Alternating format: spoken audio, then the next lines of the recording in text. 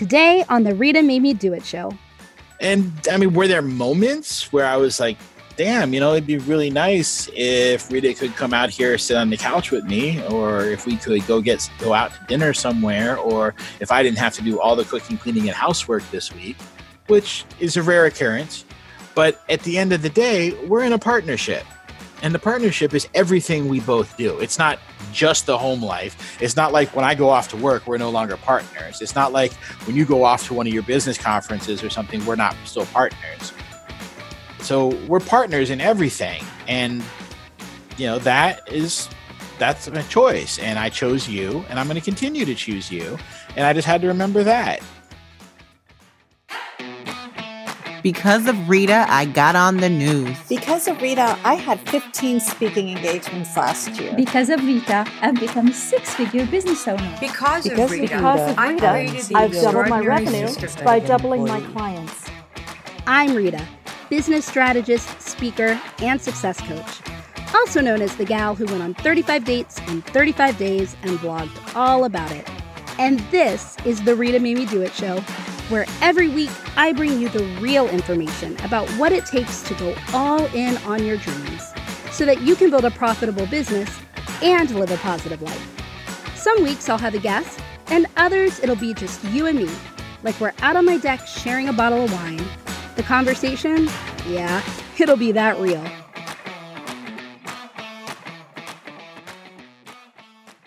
Hello, everyone, and welcome back to another episode of the Rita Made Me Do It show. I am really, really excited and nervous about this interview. In fact, to prepare for it, I listened to another podcast today called The Armchair Expert with Dax Shepard, where he interviewed his wife, Kristen Bell. And it's very fitting because I'm interviewing my husband today, Charles Goodroe. And just like Dax Shepard and Kristen Bell, we were bickering before this interview because I don't think Chuck really wants to do it. But I'm very happy that he's here. So Chuck, hello.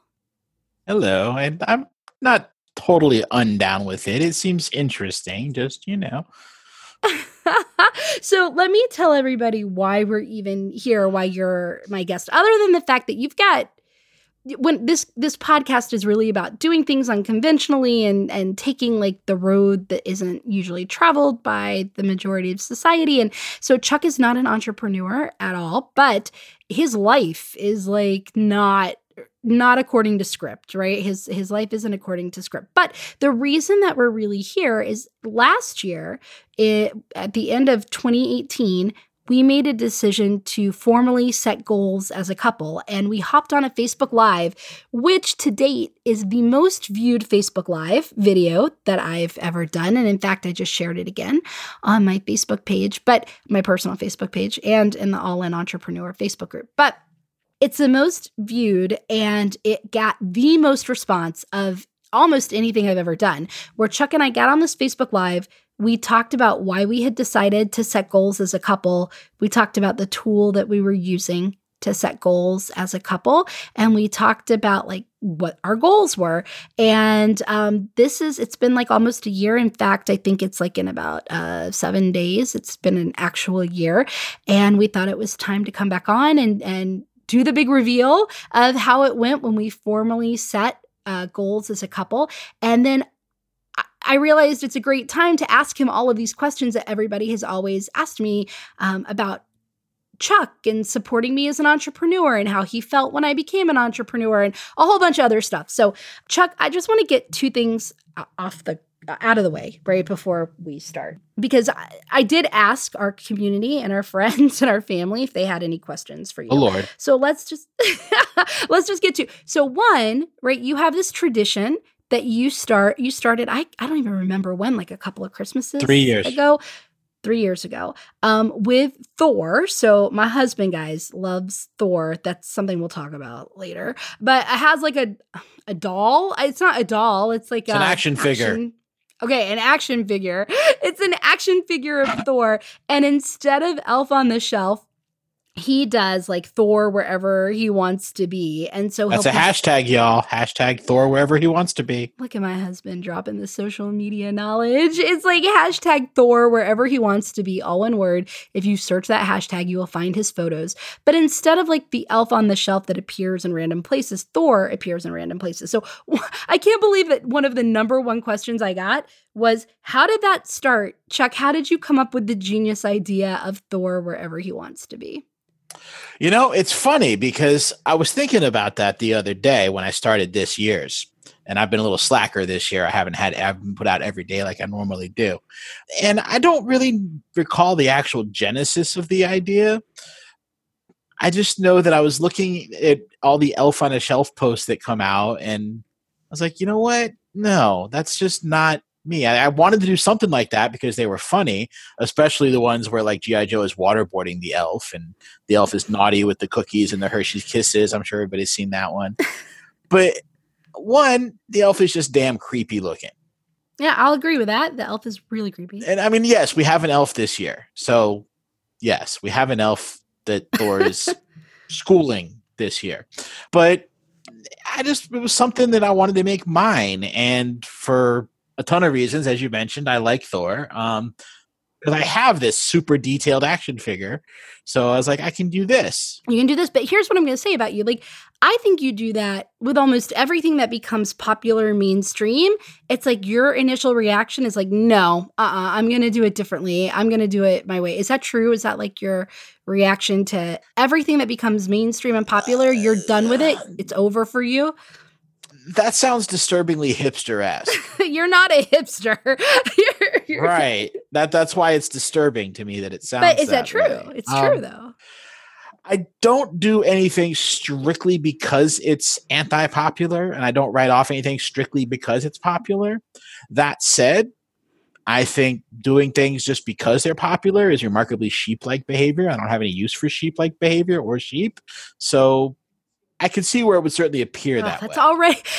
already an unintentional great lesson for all of the entrepreneurs out there, guys. My husband like drops these lessons without even knowing it, where I think a lot of entrepreneurs out there are following what other entrepreneurs do, and they are saying, okay, well, that's the way other entrepreneurs are building their business, and so I have to build my business this way, or this is what's working for everybody else, so this is what I should do. And then they struggle, right? They struggle with, why isn't my business working? And it's because they're trying to follow all of these other ways. So one question that isn't even on the sheet that I'm going to ask you, because, well, it's kind of on the sheet that I have in front of me. It's kind of, which is, you really know yourself really well, I think. I mean, that's one thing I really envy about you, is you know yourself inside and out. You know yourself really, really well. So you're not tempted to follow other people. You know your way. You know what, were you born like that? Like, have you cultivated that? Because that's not normal to just like come out of the womb saying, yep, I give no F's about what anybody thinks, and I'm just gonna like do what I do, and I know me so well that I know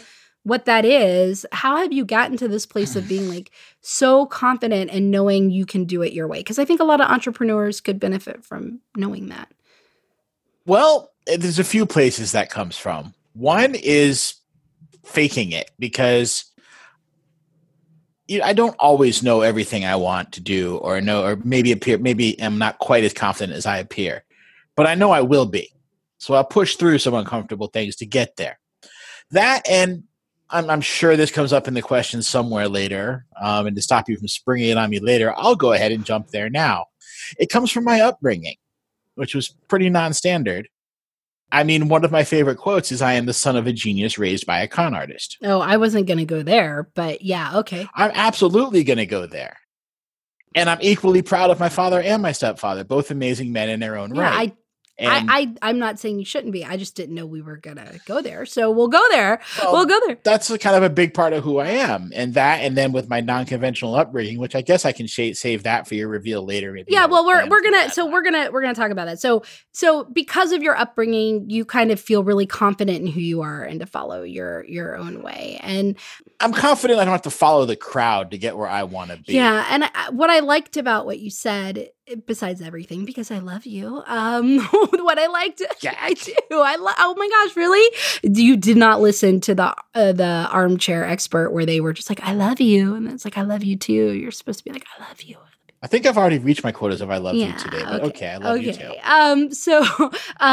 But you said, you fake it. And I don't believe in like faking stuff and pretending, but you weren't really, because you said, I know I'll be there. Like, I'm certain that I'm going to know this. I'm certain that I'm going to be successful at it. I'm certain that it's going to work out. I'm certain that and therefore it's not faking it to me. It's kind of just pushing through the discomfort that you feel to get to the place where you know it, or you feel certain. And I think that that's like a very important lesson, right? I think there's a difference between faking it and then knowing it's going to happen and just having to work through something to get there. Well, you can't fake it till you make it if you're not going to make it. Right. There you go, guys. So the next question that I got and this is fitting because I pair a lot of my solo episodes with, as you know, like I'll pair it with a wine or a coffee every now and then a bourbon, right? And so I'm a bourbon gal. This is just one of the many differences you're going to learn about me and my husband, because we have nothing in common. My husband and I, we're just totally different people. And I drink bourbon and he drinks whiskey. So a question that I got, though, was any whiskey, my husband believes that any whiskey that is not spelled with the E, so if it's just spelled WHISKY and not EY, that it's not really a whiskey. And as a bourbon drinker, I ask you, where exactly did this closed-minded and judgmental opinion come from, Chuck? Okay, so let me clarify first off, for those who might not know the spelling difference. It's all about Irish whiskey. Mm-hmm. And I know the fact that I prefer Irish whiskey to any other distilled liquor will come as a shock when the reveal about my upbringing That's true. Moment. That's true. But I still like that too. But Irish whiskey, for whatever reason, maybe because I do have some Irish blood way back somewhere, although I doubt that has anything to do with it, was one of the first distilled spirits that I actually enjoyed drinking. One of, not the first. And I found it to be the perfect balance of bite and sometimes a little smoky, a little oaky, but never sweet, never cloying. And I've tried pretty much every distilled liquor there is, and I continue to keep my palate open and try different things, even when I don't like them or I know they won't be good because they're bourbon. So I like that you sounded open-minded until the very end where you were totally closed-minded, but that's okay. I love you. I'm not closed-minded. I acknowledge people have inferior taste to mine and drink bourbon. So, guys, like I'm just going to, my husband has been batting around the idea of starting a whiskey and cigar podcast. And so if you know anyone who might be interested in listening to that, like that to me was an audition right there. So please email me at feedback@ritamamiedoit.com and say, I would totally listen. Okay. Well, really, it's not just about cigars and whiskey. I've been refining that idea. It's basically me and maybe some of my boys sitting around talking about honestly whatever we want, throwing around unpopular opinions, throwing around our popular opinions, and while smoking cigars, drinking whiskey, and we'll tell you what we're smoking and drinking. Yeah, I really am a big fan. You know, I'm a big fan of this idea. I can't be your business coach because I can't be your business coach, but I would really love for you to do this. So if that interests you guys, let me know. And I feel like that was his audition. So let me tell you a little bit about this untraditional, non-conventional upbringing that my husband was hinting at earlier. So he grew up on a boat. He was homeschooled. I'm on a boat. On a boat. He was homeschooled on a boat in the Caribbean, like sailing around the Caribbean. What I gather was his mother and his stepfather one day kind of drove, and you can correct me after I'm done telling the story, but drove down to Florida and decided they were like going to buy a hotel or they were going to do something, but they decided to buy a boat instead. And then they came back up to New York and they picked up Chuck and his two sisters. And hold on, let me finish and then you can correct me. I mean, this is my version of the story. And then put them on a boat and they just like started sailing around the Caribbean. So how did you end up and how old were you when you ended up getting on this boat and being homeschooled from a boat? Okay, well, first off, your version of my story, like your taste in liquor, is so close, but not quite right. Okay. Yes, my mother and stepfather drove down to Florida to buy a hotel, ended up buying a boat. Eventually, they actually looked at 3. I learned that part relatively recently myself. I was 2 years old, and I was in the back of the car. I was asleep in the back of the car when we drove down to Florida. Okay. No, so obviously what I say is hearsay because I was 2 years old. I don't have memories from 2 years old. Yeah, this is all your mom. 4, 5, 6, absolutely. But not a 2. Even I'm not. Well, yeah. So this is all your mom and telling the story. Right? Yeah, we bought a boat, and you did go live on the boat with your 2 sisters. Yes, I lived on the boat with my 2 sisters. We got to the Bahamas, and it was interesting enough. But as we each entered our teen years, we all decided to move back to the States and pursue a more quote unquote conventional life. Right. So you all left the boat around high school to go live with your dad and have that more conventional life. But tell me a little bit about, not only were you homeschooled on a boat sailing around the Caribbean, but like you weren't just docked somewhere. You guys really did just go everywhere. Right. Well, if you start in Florida and you go down through the Caribbean, down to Trinidad and Tobago, every island before you hit Trinidad, we went to. Now, some we spent more time at than others. I was 6 months away from being a dual citizen and getting citizenship in the Isle of Antigua, where we were there for their independence in 83, I think that was. That was fun. But yeah, I mean, we went through all of them. Doing charters, moving cargo, and just generally living life. Now, you said your quote at the beginning, right? And it had the phrase con artist in it. And so why don't you explain to people what you mean by all of this? Well, I mean, that term generally has an extreme negative connotation to people. And that's not strictly speaking accurate, but it conveys a degree of street smarts and an ability with people in the world.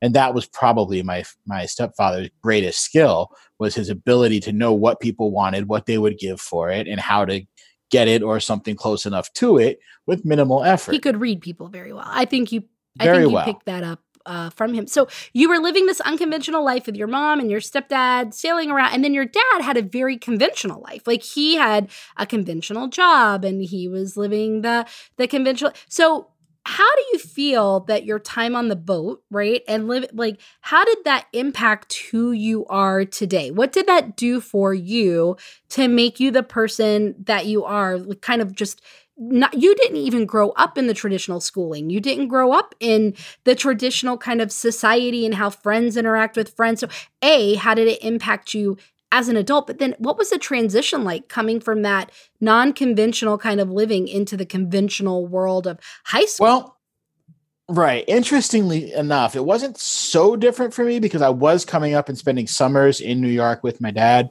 and my sisters once they moved back up there. So there was I had a foot in the door, if you will. Mm-hmm.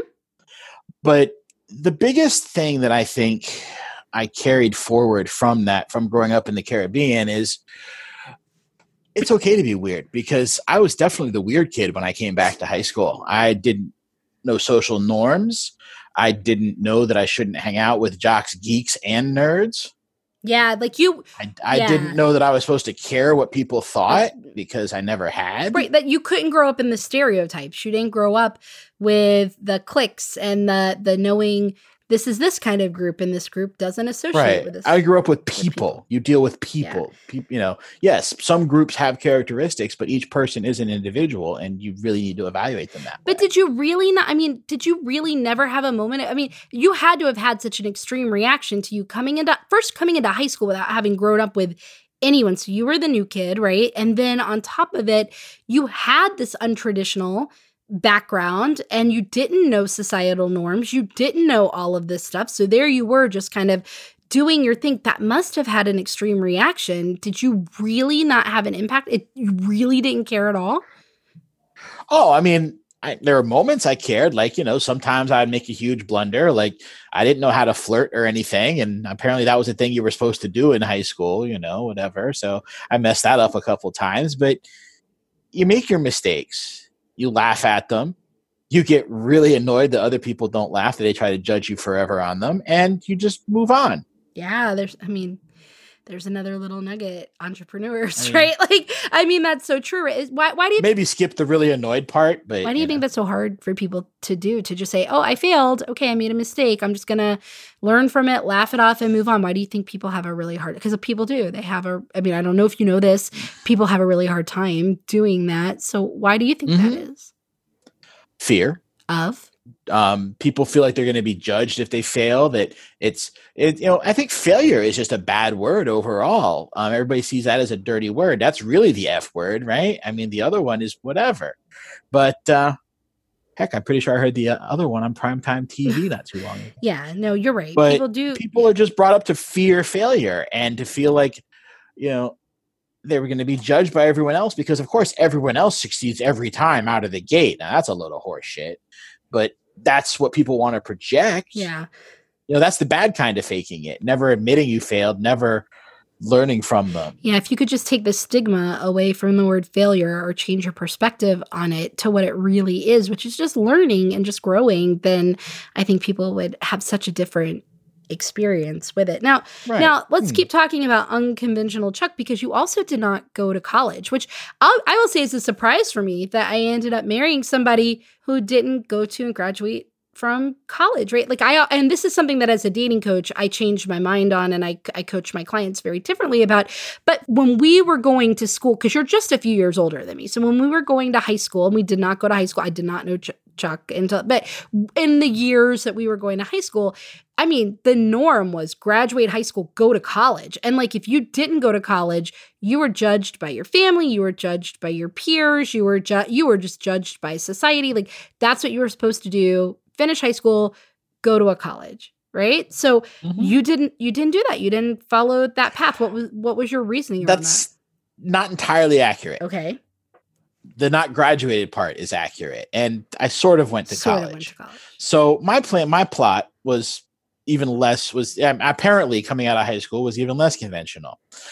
Because when I came out of high school with an advanced studies diploma with a governor's seal and all kinds of things, so college really did seem like a natural progression, I enlisted in the Virginia Army National Guard. So I spent my high school, my graduation summer at Fort Jackson, South Carolina, and then Fort Augusta, Georgia, and a couple other places. And that kind of changes you. And in some ways, I often say that boot camp is probably the worst thing that ever happened to me. And I'll elaborate on that later, because it's not like you think. But I came back, and, my dad, both of my sisters, highly educated individuals. My dad had a degree in advanced mathematics before computers were a thing. I mean, if you're using a PC, he had something to do with that way back in the day. So, but it just really wasn't my thing. So I tried it. What I did is I enrolled in community college. I had a whole map out plan, because that's what you did. You made a plan. I was going to go to community college here in Northern Virginia, and I was going to get my associate's degree. And then I was going to transfer to NYU, and I was going to pursue a degree in psychology, of all things. And even into the PhD program, I mean, I had it mapped out, right? I was going to be Dr. Chuck. Yeah. And then what happened? Well, a few things happened. One, I mean, college was great. I loved college because results were all that mattered. They didn't care if I was in class even. If I did the work, I turned in the assignments, the labs and stuff, and I took the tests. That was all they needed, which is exactly how I need to work. Mm-hmm. I need, that we care about the results. That was awesome to me. So I loved that. And so that was good. But then a few things happened. One, I realized I don't really like people as a whole. I'm kind of misanthropic. I had to realize I don't think that's true. I think that's such a terrible statement, right? I think I don't like people. That sounds so mean. I like some individuals. I have some really good friends, and I can be friendly to anybody. But as a whole, I don't like people. Okay. I think it goes back to my dislike of sheep-like behavior. Okay. I mean, I am not a nice guy. I acknowledge this. Gosh. You knew that the first night we met. Gosh, guys. My husband is the sweetest man in the whole wide world. This is what I'm talking about. Like, you put up this front of like, I'm not a nice guy. I don't like people. Yet you meet people and you like them right away until they give you a reason not to like them. Which they inevitably do. And you're so open, and we're gonna get to this when we get to the differences of us, right? But you just kind of decided college wasn't for you. And again, you weren't worried about what other people thought about you by not going to college, wasn't. right? So you ended up going right into what? Right into work? Right into marriage? Because you also got married very young. Not to right me, into guys. work. Like I'm talking about to his first, he had a wife before Rita, and you got married pretty young, yes? Relatively. I mean, that was 96. So what was I? I was 20. Like 3 years out of high school, right? That's pretty. 5 years out of high school. Oh, yeah. Okay. Like 96, 97. Pardon me if I don't remember my first wedding anniversary. That's okay. That's okay. And like you were weird back then too, because you had like a Ren Fair style like wedding, and so you were always just. I was poor. You were poor. Well, because I was you poor. didn't go to college. No, I'm kidding. I'm kidding. Well, maybe. There's actually a conversation I had with a friend of mine about that. But yes, I'm from community college. I actually spent almost 2 years in and out of community college. But again, I said a couple of things happened. One, I discovered that maybe I didn't want to work with people all the time. Can you accept that rather than me saying I dislike people? Yes, I will accept that answer.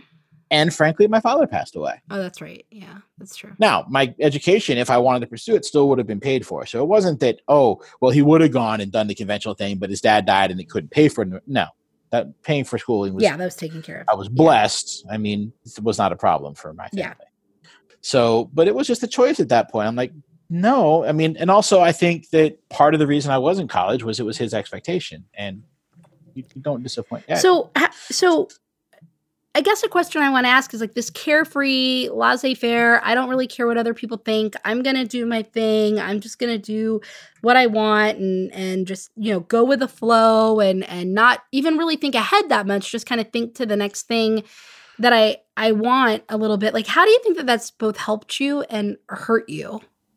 Surprised you didn't ask exactly where it came from, but that's okay.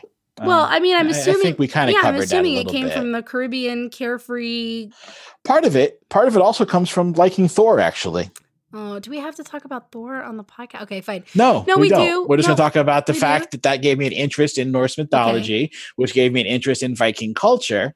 And Viking culture was, you know what? It's going to end exactly when it does. Nothing you can do is going to change that. So I took that a little differently because that could make a lot of people fatalistic. And to me, it just meant that things are going to go like they're supposed to.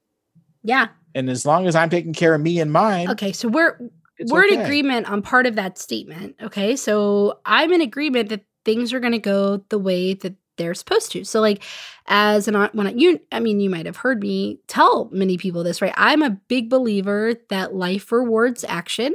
And life is always putting you where you need to be. So as long as you take action, that action is rewarded and it will put you exactly where you need to be for the next action, right? Like for the next thing that comes along. And so you can kind of detach from like like you said, like when you planned out your path for college, and a lot of entrepreneurs are doing this for their business, right? Like it's got to look this way. I take this right turn. I take this left turn. It goes this way. This is what it's going to do. This is where it's going to end me up. This is what it's going to look like. And when things start deviating from that script, when things start popping up that don't look like that, they kind of that's where they lose their confidence. They freak out. They start shutting down. They stop taking action. They stop doing this stuff because they really believe like I have to control this situation. And if it doesn't happen exactly like this, I'm failing, right? We go back to that word. I'm failing. I'm not working the way that I'm supposed to.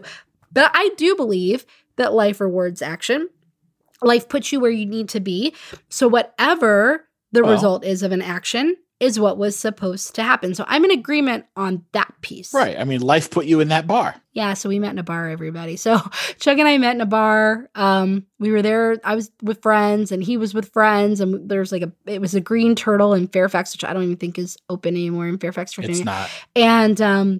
And I don't know why. I mean, I know why. He was cute. He was really cute. And back then, I had just come out of my 35 dates in 35 days. Not just, but I had gone through that. So I had like a new appreciation. I was attracted to, like the good guys. And so I actually was attracted to Chuck. And I went up to him at the bar to be my normal, like energetic, like, hi self. And he was not in the mood for it. He didn't want to have anything to do with it. And he just kind of shut that down right away. But then through friends, we kept talking, and, obviously we're here in front of you today, like doing this.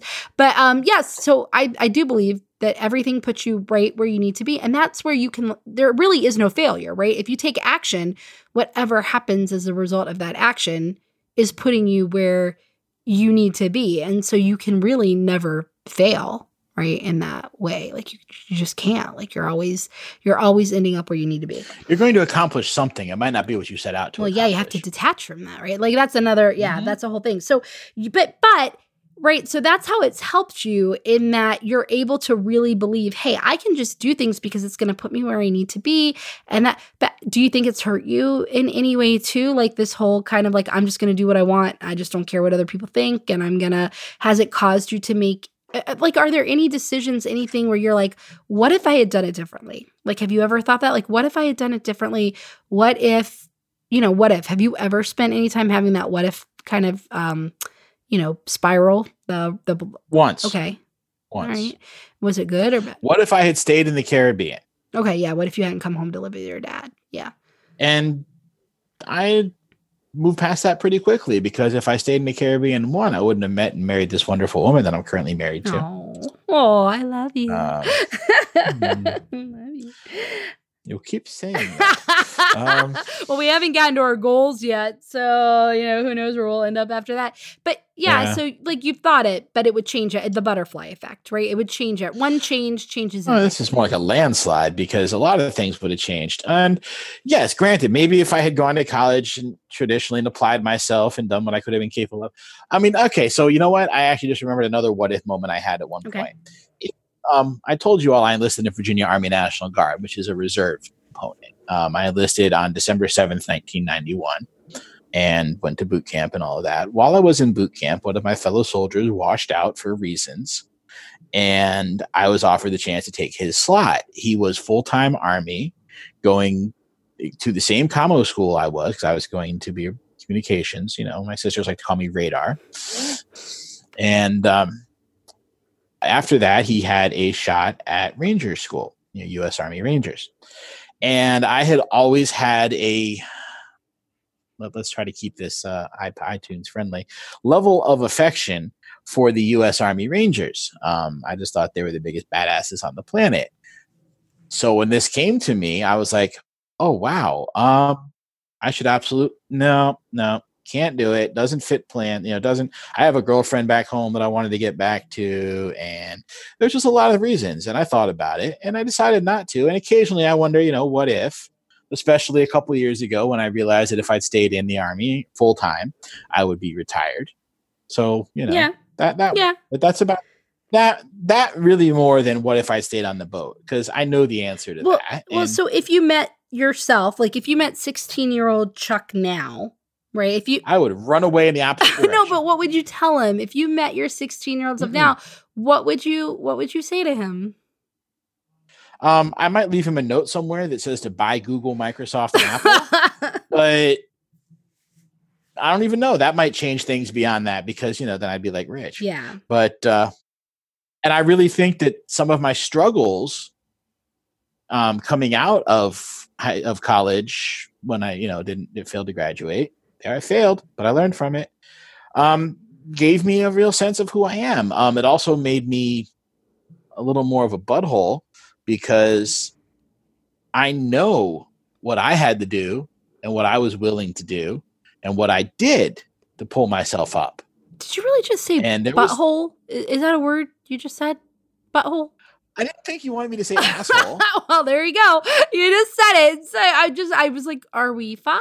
I don't know. It's okay. It's totally fine. But I get what you're saying, right? What you're saying is all the struggles, all the everything has made you who you are. And It's easy to connect the dots going backwards, right? I say that in almost every episode. It's very hard to connect them going forwards. It's easy to connect them. Oh yeah, it's much easier to see where you've been than where you're going. But if you hear that, right, a million times said by a million different people, if you can get your mind to really embrace, okay, everything, even things that feel negative, even things that look negative, even things that are a challenge and are a struggle, they're working in my favor, right? Which is why one of my favorite mantras, I think is I always get what I want or I get better than what I want. Because if I don't get what I want, then whatever I got has to be better than what I wanted, even if that feels like a struggle, even if that feels like a challenge. And it doesn't mean that I'm happy and I'm like, oh boy, I didn't get what I wanted and this is so terrible and everything just feels awful right now. But I'm just like laughing and it's like, no, but I really do have this belief right inside that yes, like this feels bad, but this is really going to put me somewhere. This is going to do something for me that I couldn't anticipate, right? So let's talk about like that I don't want to talk about your first marriage. I just want to talk about you obviously had a first marriage. It ended. We met and we're married, right? It wasn't exactly back to back like that, not really back to back like that, but like you had an idea that you were never going to get married again. Like I know that when we kind of met, you really were never thinking you were going to get married again. So one question that I have for you is, how have your views on marriage changed since your first marriage? They haven't. I'm still never getting married again. Okay. Yes. Okay. Thank you. Oh my gosh, guys. You see what I put up with all the time? You know what I'm trying to ask you, right? Like between marriage 1 and marriage 2, how did your views on marriage change? This is a personal question that I'm asking. Well, I mean, obviously I came to be okay with the idea one more time. Yes, you did, right? But I did. Mostly because no one in my family gets it right the first time. Okay. Is that like, there's another lesson, guys. It's okay to not get it right the first time, right? Because the next time can be like even better. Would you say that some of you learned lessons during the first marriage that helped you make this marriage like, I mean, we've been together 5 years, so it's pretty successful so far, right? So far, so good. So, would you? And you're on this podcast, so we're still gonna. I love you. We're still gonna stay. Oh, I had a choice. Yeah, of course. No, but but right, like, would you say that you took lessons from that first marriage that has helped our marriage? We've never really talked about that, so and you don't have to share them. I'm just curious if it's like. If it was conscious, like, okay, I'm gonna, like, because when entrepreneurs, for example, right, when they fail, sometimes they don't even tweak it. They don't take the lessons learned. They don't go back out. They don't like try to they're just like, that didn't work. So I'm never going to do that again, right? That didn't go well. So that whole thing must be bad and I'm never going to do it again. Whereas if you kind of say, wait, maybe the whole thing wasn't bad. Maybe there were aspects that I just need to tweak and change, right? So but it's very hard for people to do that intentionally. And so I'm just kind of curious if that's the way you think. Oh, were there lessons? Yes. Mostly roundabout. It may have been that I gave in to some expectations and I settled a little. Okay. So I'm going to assume you didn't settle with me. And here's why, right? Because we are really, really different. I mean, when I say that Chuck and I are different, I've never met two people that are so different that yet are so compatible. I think it's weird. I think it's like, I don't know. I think it's an enigma that maybe we're an enigma, not you. We are an enigma in that we are so freaking different, yet we are so compatible. But like, I'm goal oriented, and it's not that you don't like goals or have goals, but like, you're not like me. You're not like, I need goals. I need to fill out my Power Sheets book. I need to check off all the things. I need to do the things and reach these goals. Like, you love gaming. You love like role play gaming. I mean, like, we're talking board games, guys. We're talking like computer games and board games and things like that, right? Like, but I'm not a gamer at all. I didn't grow up in that world, right? I'm a total extrovert. Like you said, you're an introvert. You don't even like being around people. You don't even like going out, right? And doing some stuff sometimes. Like I actually really like getting attention, and you kind of want to blend into the background. I would say I'm a rule follower. I am a little more, even though, maybe I say that, maybe you'll have a different take on me, because I always say I'm a rule follower. That's the way I grew up, but yeah, I really haven't followed the rules. I didn't follow the rules in terms of like what I'm doing with my job now, or how I'm building my business, or even marrying you, or a bunch of stuff like that. But like, so why do you think we work so well being so different? Mostly because opposites attract. I mean, that's a simple answer. There are things that, of course, it's a simple answer. True. I'm a simple guy. There's another difference. I'm definitely not. But a lot of it's because you do things that I don't, and that's good because oh wow, this could sound really cheesy. I'm not going to say it that way. Well, now I want to know. You fill in the spots that I don't. You tick the boxes I don't. I complete you. Me. Oh, we just had a Jerry now? Maguire moment right here on the Rita Mimi Do It show. I'm so excited. I mean, I'm glad it was with you and, and nobody else. I'm glad it wasn't another guest that told me that. Well, you sure didn't have me at hello, I did though, not I'll have tell you you at that. hello. That is for sure. That was a different podcast. That's your podcast. When I'm smoking a cigar and drinking whiskey with you one day, like we'll talk about that. But so we get married.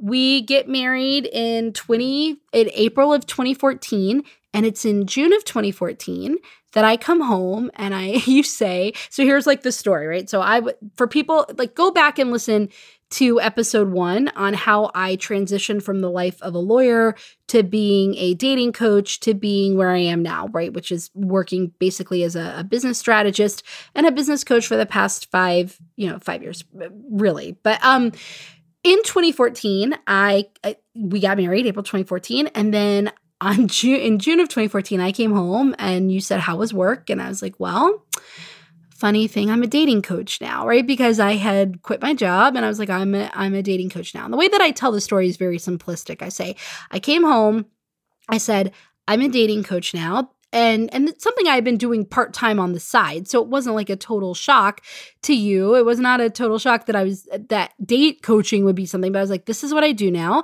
And your reaction was basically, cool. You have 3 months to like make some money doing that because we just got married and we didn't plan for this. And this isn't something that we planned for.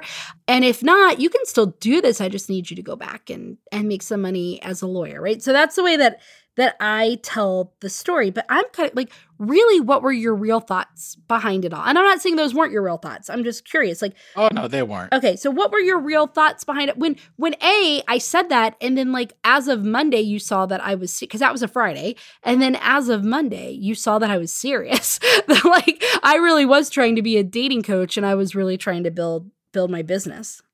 I mean, at that point, I already knew you well enough to know that you were going to do it because you had to. And that's a lot of, probably the simplest way I know how to describe Rita is you do what you have to or what you put your mind to. You just do. And I just really knew that was going to happen because you said so. Now, was I a little worried? Yeah. And I entertained the thought of, well, dang, son, you thought you married a lawyer and we're going to be on the money train. Of course, well, I don't know how much you talk about money. I mean, here, we like to talk about money on the Rita Made Me Do It show. Yeah. We like talking about money. The money turns out business coaches can do better. Business coaches can do better than lawyers in a lot of situations. And you're not away 90 hours a week. That's minimum. true. That's true. So what? So I was concerned. I was a little disheartened. Well, you didn't show it. You didn't. Upset. You didn't show it to me. Well, there was nothing to be gained by showing it. Yeah. I mean, it would have freaked me out. Yeah, it would have freaked me out even more, right? So one question that I got from people when I said, "Hey, what should I ask? What would you like me to ask my husband?" This question came up, which is, "What kind of shift did Chuck?" This is the exact question from Lisa Nichols, who owns a company called Tira Strategies. She says, "What kind of shift did Chuck have to make in his mindset to embrace your entrepreneurship and to really feel, okay with it?" Well, I guess probably the biggest shift was in the very beginning. I had to step back to second fiddle. I could not be the most important thing for a little while because you had to focus on your business and building that and getting us to where we are now. So I guess that would have to be the biggest thing, is being able to put, my biggest shift was I had to put my ego aside and accept that for a while, you had to focus on something other than me, and I had to be okay with that. Yeah, was that hard to do?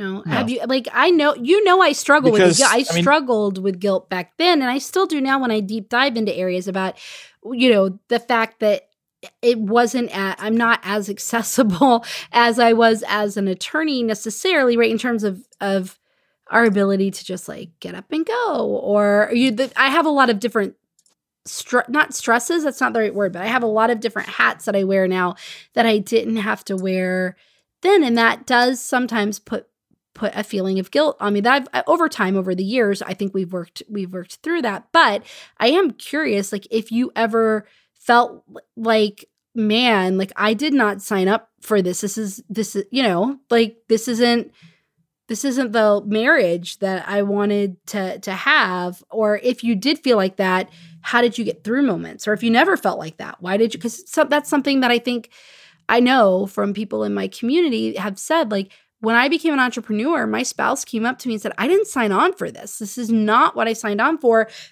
I'm not ready to kind of be, they call it an entrepreneur widow. An entrepreneur widow is what they call it, right?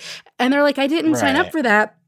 I really still want our marriage to be a priority. And one thing I'll say is it's not that I didn't want our marriage to be a priority. I just don't know that when you're starting a business at the beginning, it can be right away, oh, my everything is just balanced, or my marriage.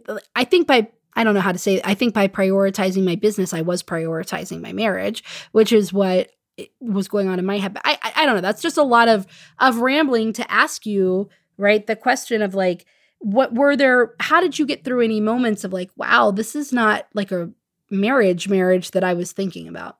Well, one, you promised to retire me to owning my own bar in Key West. Yeah, that helps. If it's not underwater, but yes. Or whatever, somewhere equivalent. And that's the flip answer. The real answer is that, well, one, they're called wedding vows. They're not called arrangement of convenience. Mm-hmm. And if I said it, I meant it. I don't say what I don't mean. And honestly, I wish more people would do that. And I mean, were there moments where I was like, damn, it'd be really nice if Rita could come out here, sit on the couch with me, or if we could go out to dinner somewhere, or if I didn't have to do all the cooking, cleaning, and housework this week, which is a rare occurrence. But at the end of the day, we're in a partnership. And the partnership is everything we both do. It's not just the home life. It's not like when I go off to work, we're no longer partners. It's not like when you go off to one of your business conferences or something, we're not still partners. Yeah. So we're partners in everything. And, that's my choice. And I chose you, and I'm going to continue to choose you. And I just had to remember that. And the bar in Key West. I appreciate that. And I think that that's important. And I think that brings us kind of to, I mean, there are a lot more questions that I have around lessons learned from Chuck, and I'm going to get to those, but this is probably going to be my longest podcast interview that I've ever done. But I think it's good. I think it's important that people hear this. But the one thing is the partnership thing, right? I think that I've always looped you in as a partner in my business, in that we set goals together, and the goals for my business included, right? So my question is, do you actually feel like a partner in my business? Do you feel like this is happening to you? Do you feel like you're a part of it? Do you feel like I loop you in? Do you feel like that's why you've been able to be, because I think we fit my business into us and like what we're doing and our visions together. And it doesn't feel like this separate thing, but it feels like a part. So you don't work for me. In fact, you've said, hell no. I keep saying, let's retire you and you can work for my company. And you're like, no. But I think that in a way, right, you are my partner in this business. Would you agree? I mean, I definitely know everything about it. And I have offered my opinion on some things that I'm very shocked when it actually happens or is, done that way. Honestly, I'm every bit as much of a partner as I want to be, and I much prefer to be in the back holding you up. That's my role in this partnership as far as your business goes, in my mind. Okay. I mean, I appreciate that. So one question that I did get from somebody is, what do you think my biggest lesson has been since starting my business? Like, what is, from your point of view, because you do know so much about my business and we are so open about everything, since the day I started my business till now, what do you think my biggest lesson and change has been from becoming an entrepreneur? Sometimes you have to take care of yourself too.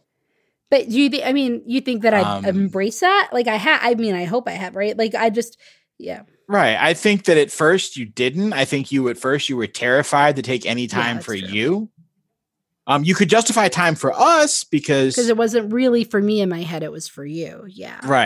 Right. So, but you have learned and taken there. I think that is honestly, I think even as an attorney and in your previous lives, you weren't good at taking time for you.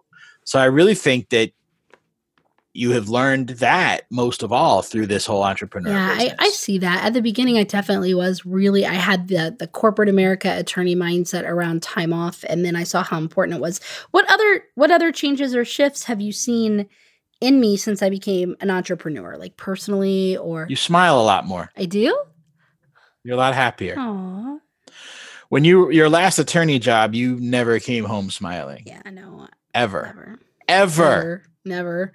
No. I mean, I remember that now. I don't think I knew it so much then, But yes, like, yeah, I definitely didn't. So I'm happier. Do you see any other changes in me, like as a business owner or anything over the course of time? I'm just curious from an outsider perspective. I mean, you've been evolving as a business owner. So you went from, and every entrepreneur starts there. You were a hobbyist at first because that's what you're doing. You even said you were date coaching part-time while you were working, and that was fine.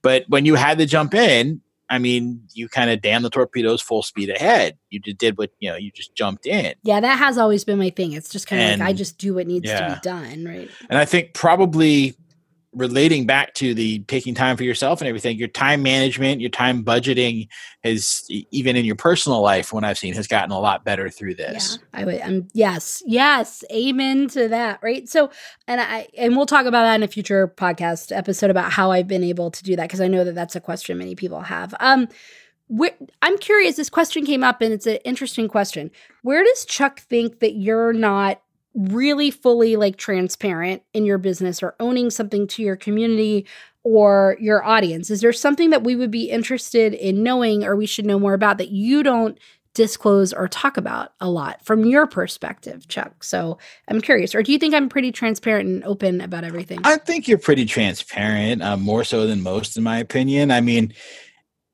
are there things that you don't share? I certainly hope so. Well, yeah, I don't share everything. But from what I've seen, and yes, I'm members of all the groups and everything. Your audience sees, yes, you celebrate your successes. You also share your shortfalls, or something, didn't happen, just so. Yeah. Because yes. Maybe not as much, but more than most. No, I do. I mean, I really think I share them openly. I'm wondering if there are any that I'm not seeing. So that brings me to another question somebody asked, which is, what do you wish Rita did more of or less of? Putting laundry away, maybe? Putting laundry away. I hate putting laundry. So do I. Laundry, yeah. And that's the problem. There's a couple areas, y'all, where Rita and I are exactly identical. We both have no problem doing laundry. Yeah, we hate putting it away, right? Both hate putting it away. We both have no problem loading the dishwasher. We hate unloading it for some reason. We both hate unloading it. Yeah, they're right. Like and we talked about that in our video in 2018 with goals. Like, when it comes to chores, like the problem that we were having, the bickering we would do, was because we didn't know why until we sat down and realized it wasn't that we both weren't okay with doing chores or doing things around the house. It was that we actually realized we dislike the same exact pieces of doing a lot of the chores, right? But we navigated around that. Right. That's one of the goals that we did keep as relevant and moved through. Yeah, we did. And I guess we could address some of that now. That was a nice lead in, actually. Okay, yeah, we'll pop there, and then I'll go back because there were some other good questions there. But let's talk about the goals. So, like, we have these 2018 goals. That a whole book of them. So Power, the company that I'm an affiliate for, Cultivate What Matters. They create Power Sheets, the goal setting guide that I'm always talking about. They have a lot of like little tiny supplemental goal guides, and one of their supplemental goal guides, and I'll put a link to it in the show notes, is the series for couples, and it's a really great book. I mean, it's a very comprehensive book for a little book, and so just to give you a quick insight, like it has a part where Chuck and I have to spend some real quality time filling out things all about us, or what matters to us, and what's really going well, and what do we want to have grow better, and even what our love languages are, and kind of we each set a personal goal and say, how can we support each other in that? And it takes you through, I mean, it's really great. You write notes to each other, all of this stuff, all the way to setting 3 goals as a couple. And so our chore goal that wasn't a goal. That was something we uncovered in like kind of what I'll call the pre-work of getting to the 3 goals. But what's surprising for Rita, high achiever Rita, is and who keeps every business goal and everything in mind and in front of her, and like checklists and all kinds of stuff, and is just like kicking ass in my business, right? I'm just going to toot my own horn here for a minute. Like I'm really doing, and it's because of Power Sheets, right? I did not treat this goal guide the same way that I do my Power Sheets book. In fact, after we filled out the goal guide, it kind of, not right away, but eventually it got put in a drawer. So when we pulled it out to look at our goals, right? And I know there are a lot of questions, which is like, you set these goals. How did you hold each other accountable to them? How did you touch base on them? How did you move them forward? Right? So real quickly, our 3 goals had to do with improving our finances. And our short-term goal was like paying off a credit card, changing our eating habits and incorporating more exercise. And we had like we each had a short challenge of like 30-day, like going to the gym and no eating out or doing something different. And then our third goal was increasing our intimacy. And when I say that, we said both physical and emotional, but we really said it really included being more present, having deeper conversations. And our short-term goal was disconnecting around each other. So those were our 3 goals, right? And I will say that while we did a lot of this, I'm just going to be the first to own that the minute that this book got put away, it was like the goals got put away. And so I think it was Sandy, one of our friends, asked, how did you guys hold yourself accountable to fulfilling these goals? And I know, and this is I want to have this real conversation real quick. I came to you with this book, like on our like, I think it was our second month. Our first month we did meet and touch base. The second month I was like, hey, it's time for a monthly date to sit and talk about these. And you were like over it. You were like, I don't want to talk about this. Like, I'm done with this. Do we have to talk about this? I don't really want to do it. And I was kind of like, but I want to. And you were like, no. And I was just like, fine, we won't. And then the book went in a drawer. So I'm kind of wondering what happened there for you, where we had these goals and we were kind of good until about, March, right? Because February was our first month. And then March 1st would have been our second. What happened there that you went from like, I just don't want to talk about these anymore? Mostly, I'm just resistant to stuff, a lot of stuff like that. And it just didn't feel like a priority to me anymore. I didn't push you on it, right? Like, I didn't push you on it. And I think if I had, you would have said, yes, we need to keep having these monthly meetings, right? And I will say, though, I think in retrospect, looking at it, these goals got deprioritized, not just because we didn't care about goals as a couple. We kind of subconsciously set other goals as a couple through my business and through your company and through what was going on with your work that became more important. We just didn't have it formally kind of addressed. Would you agree? Yeah, I would actually. And that's part of it. I mean, it's like when we discussed about the fact that, we could have already moved somewhere else more warmer and closer to the beach. And we decided that, no, we were willing to change our priorities. And that's important to be able to flex and change. But that was more deliberate. This was more kind of a slow creep. And I think we let other things get in the way and let it happen there. And I'm pretty much okay with that because, like you pointed out, I'm not very goal oriented. I'm very in the moment.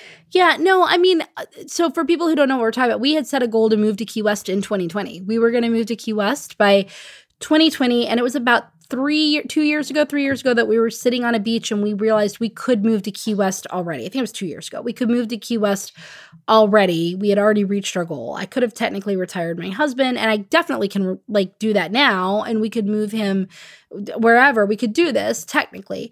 But to become the people who could do that, a lot in our life had changed. And we realized we didn't feel this excitement about moving to Key West anymore. It wasn't our number one priority anymore. Other things became more important as we grew into these new people and we pivoted. It's okay to let go of your goals. It's okay. But I will say it's okay to do it as long as it's intentional.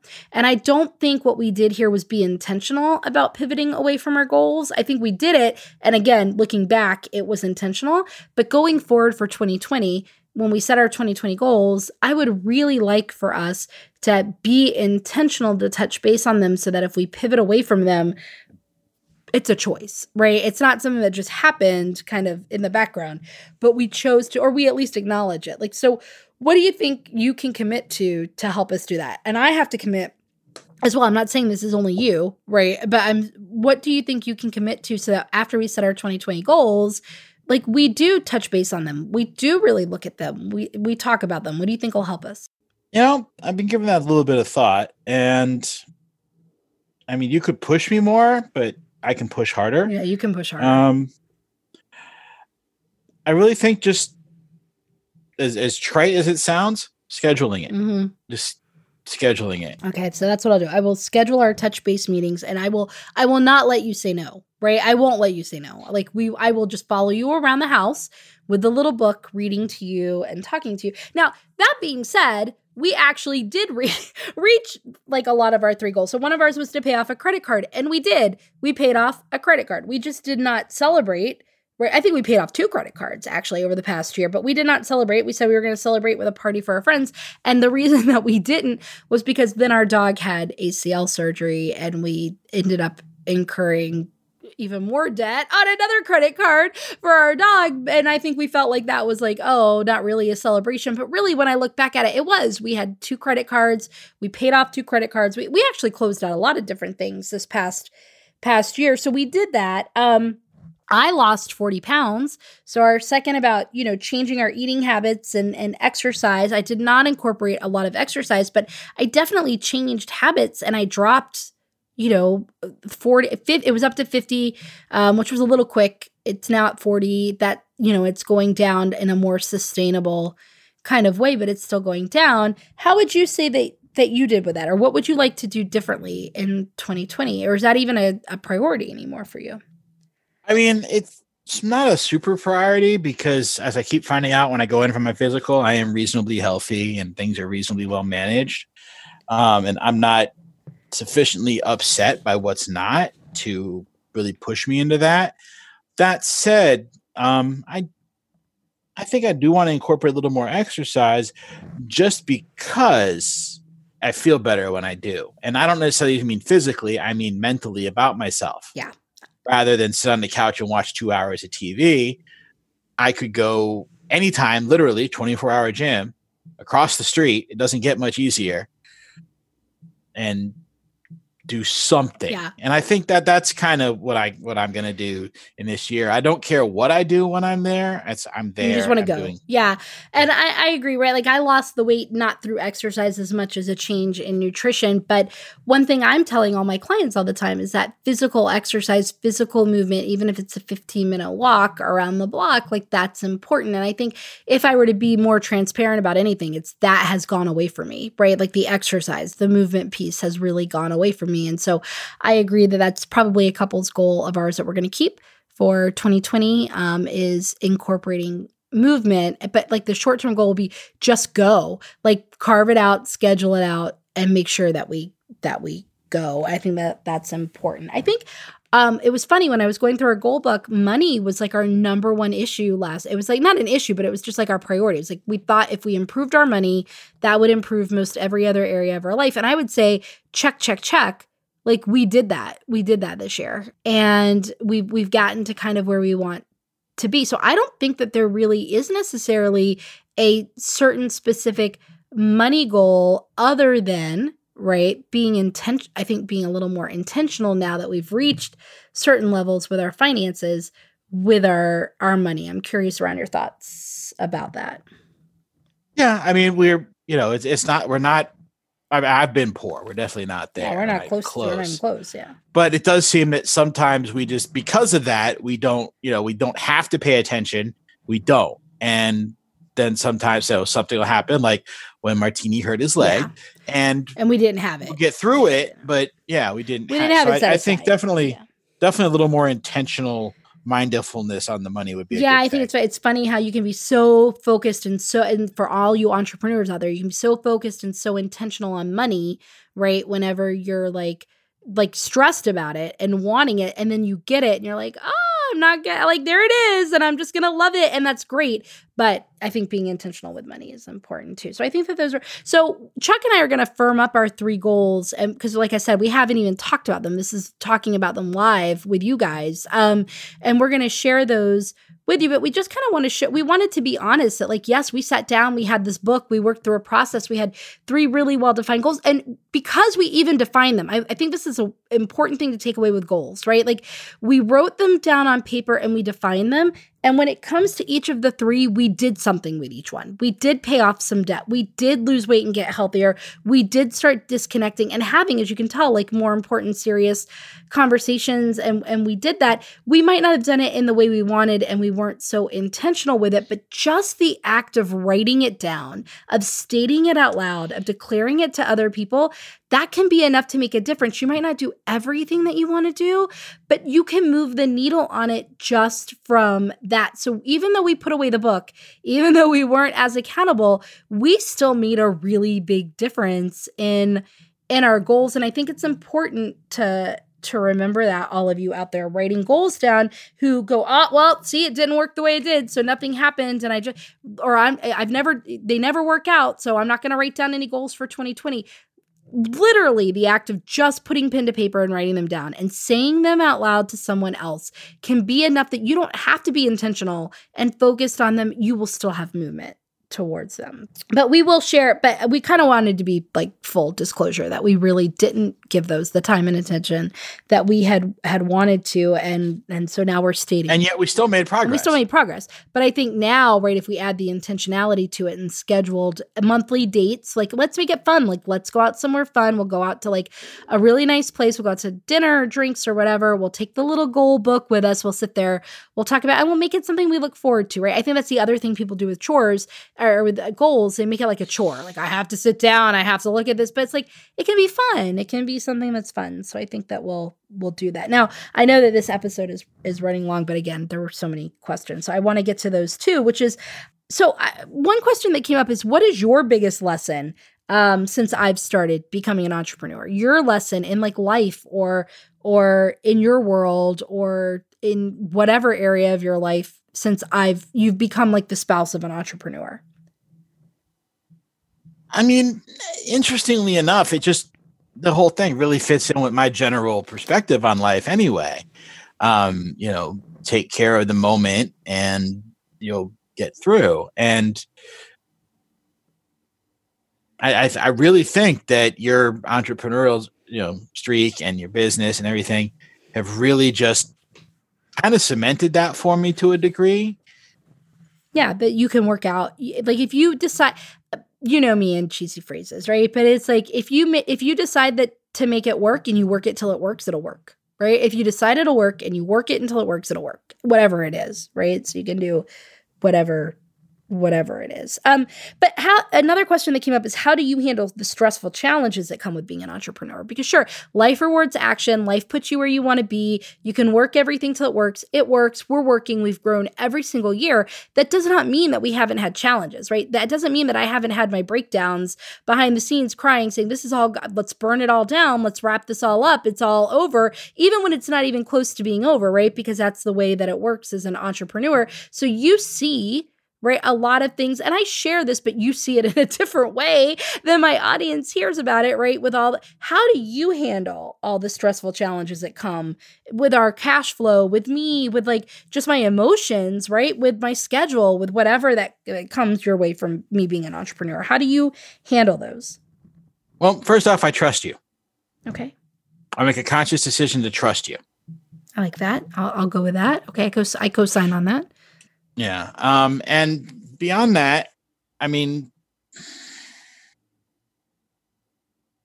I guess that's it, right? Like, yeah, that's really it. You just choose to trust me.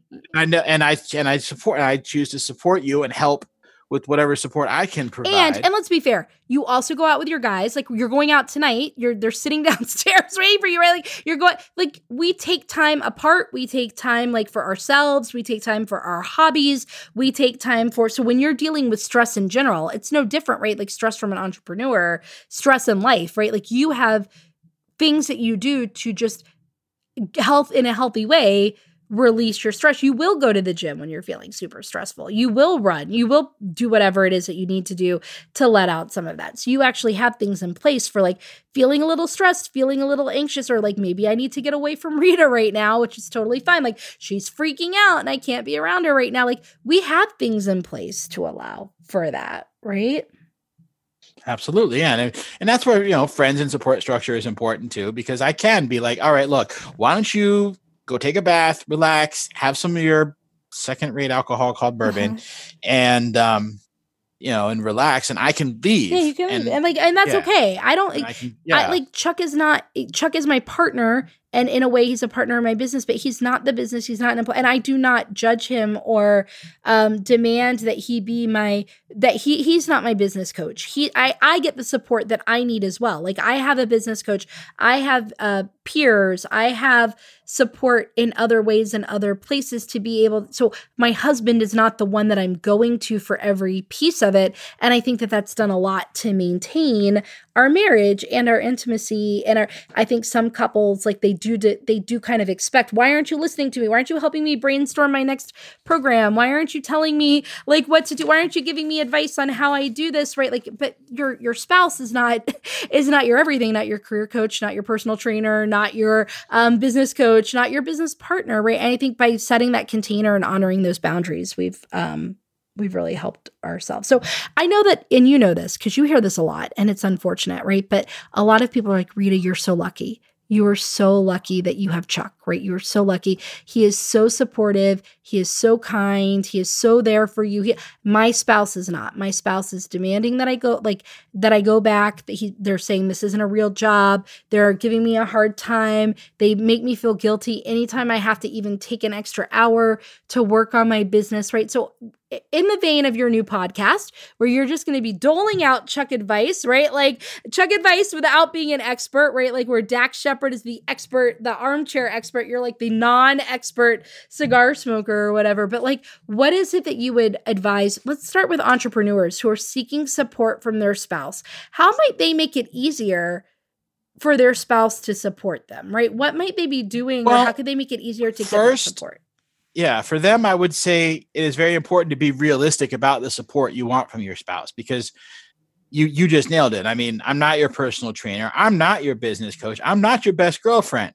I am absolutely the guy that will go to the store and get a pint of ice cream and, make sure you have everything you need while you're, wanting to throw your computer out the window. I am absolutely your on-site tech support. Okay, fine.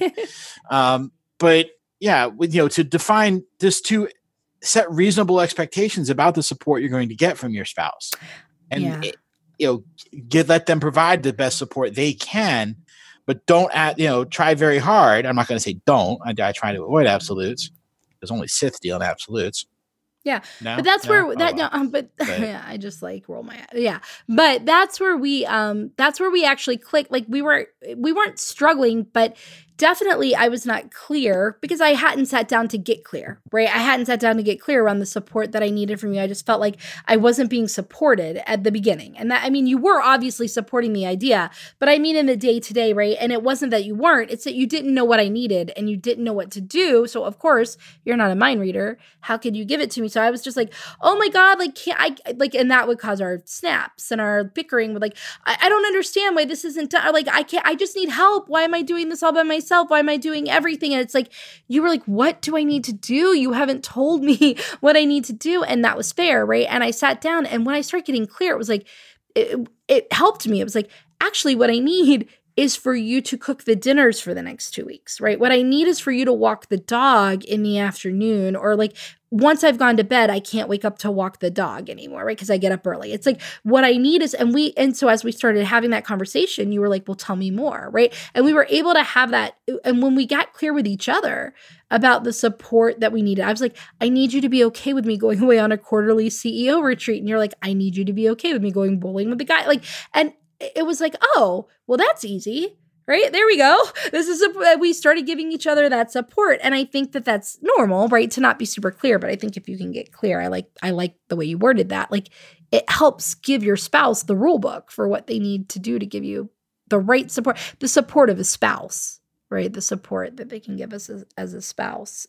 But what would you say to the non-support? Because we've met those people too, right? The non-supportive spouse that is feeling like, how could they want to spend all this time on work and not any time with me? If they can schedule in advance everything for their business, why aren't they, like spending time? Like, don't they love me? Isn't this like the priority, the marriage? Like, and they are like really, and they're like, I don't like that you spend money and invest in your business. Like, I don't understand. This is silly. This is just a hobby. Go back to corporate America. We need stability. And I'm not saying any of those thoughts are necessarily bad thoughts. I think they are all understandable thoughts from someone who's faced with becoming suddenly like a entrepreneurial spouse. But like, what would you advise those people, the spouses of the entrepreneur that are struggling with supporting the entrepreneurship path? I mean, ultimately suck it up and get over yourself, because you signed on for this and more, actually, better and worse, till death do us part, etc. I know that does not mean, get rid of your spouse. But ultimately, the decision has to be made there. Are they genuinely unsupportive and bad partners in that whole idea, or do they not understand? We talked about understanding a moment ago, so we're going to skip that. And to the ones, and honestly, I'm even going to assume that they're fundamentally decent people. They're just going to feel like they should be more of a priority. So first there would have to be, if you feel these things from your spouse that they're not doing that, first of all, don't hide it. Tell your entrepreneurial spouse, it's like, look, I know this is why I'm acting this way. This is how I feel. Again, that open and honest discussion. Yeah. But also, it's your spouse's passion. You have to respect that. And you kind of have to support that to a degree. Now, if there's truly just neglect and going on too, I don't want to say that just, eat the bad stuff and don't say anything, but maybe try it, fake supporting them for a week or two, see how it goes. Fake it till you make it kind of thing, right? Like exactly. You can, by changing your perspective, saying, I support this. It's amazing what you see to help support it. But I think the communication piece is important. I think it's okay to get support. I think it's okay to say, hey, you know what? Why don't you sit in on one of my business coaching sessions? Or like, hey, why don't you and I go to therapy? I think therapy's fine, right? Like, hey, why don't you and I go to this communication class? If there are things that are stressed because of the change in dynamic, definitely seek outside. There's nothing wrong with that. I don't think it's a weakness or that anyone has failed, but I think just give it a try. Right? It's scary, but I think it's also the entrepreneur needs to understand that it can be scary for the non-entrepreneur who's losing a steady salary, who's losing what they thought that they had. And I think acknowledging that and respecting that. And I think it's just that communication, listening and acknowledging and talking and keeping them looped in and showing them. And one thing I tell people, right, is if you're only showing your spouse the freakouts, oh my God, everything's so bad. Oh my God, we're not going to have any money. Oh my God, nobody said yes to working with me again. And this other person is growing their business so quickly. And why am I not growing my business so quickly? And all of this stuff, right? Then what happens is that's all they see. Right. So you have to show them the good stuff as well. Okay. So there's so many questions, guys. I'm going to have check back on because there are just so many questions. People asked about our bucket list items and people asked about but let's real quickly just to wrap up, what area do you think needs the most change for us in 2020?